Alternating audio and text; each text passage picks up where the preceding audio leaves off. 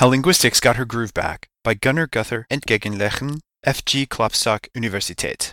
From Volume 163, Number 4 of Speculative Grammarian, January 2012.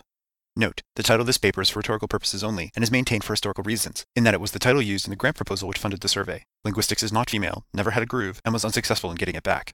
Common wisdom, an oxymoron if ever there was one, has it that linguistics and linguists themselves have a bit of a reputation problem. Are linguists boring, incomprehensible, pointless, evil?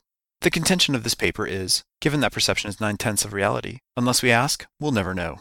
To that end, I conducted a survey, which took place at a cocktail party, where there were many linguists and many non-linguists who are not particularly well acquainted with linguistics. I interviewed 3, plus or minus 0.15, non-linguist partygoers, JWD a mathematician, JWM an artist, and WMJ a biochemist. I asked them to rate each of the following types of people on a desirability scale from 1 to 10, where 10 is the mostest awesomest thing ever, and 2 is a root canal, preserving 1 for some unnamed personal horror, as a standard practice. The types of people were person, a random unknown person at a cocktail party.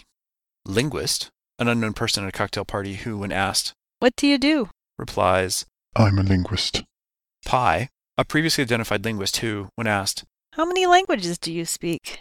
replies, About 3.14159.265. Diseases, a previously identified linguist who, when asked, "How many languages do you speak?" replies, That's like asking a doctor how many diseases they have. Rocks, a previously identified linguist who, when asked, "How many languages do you speak?" replies, That's like asking a geologist how many rocks they have in their head. Water, a previously identified linguist who, when confronted with the comment, Linguistics? Is that even a thing? I mean, I speak a language. How much can there be to know? responds with Would you assume that a fish knows everything there is to know about water? air, a previously identified linguist who, when confronted with the comment, Linguistics? Is that even a thing? I mean, I speak a language. How much can there be to know? responds with Does the fact that you breathe air mean you know everything about atmospheric science? The raw data is provided in the notes for this recording. After completing the first round of survey questions, I detected the need for an additional category of linguist. Survey, an unknown person at a cocktail party who, when asked, "What do you do?" replies, I'm a linguist. Could I get you to take a quick linguistic survey for me? There are a few caveats that need to accompany the data. Due to the small sample size, I did not control for the use of singular they in the survey questions.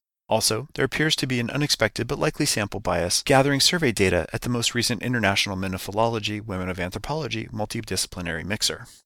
Nonetheless, we can draw some useful practical conclusions. In terms of improving the perception of an individual linguist, the Pi and Rocks approaches are the most unreliable, but could play well with the proper audience. That dreadful diseases joke works better than one with good taste would expect.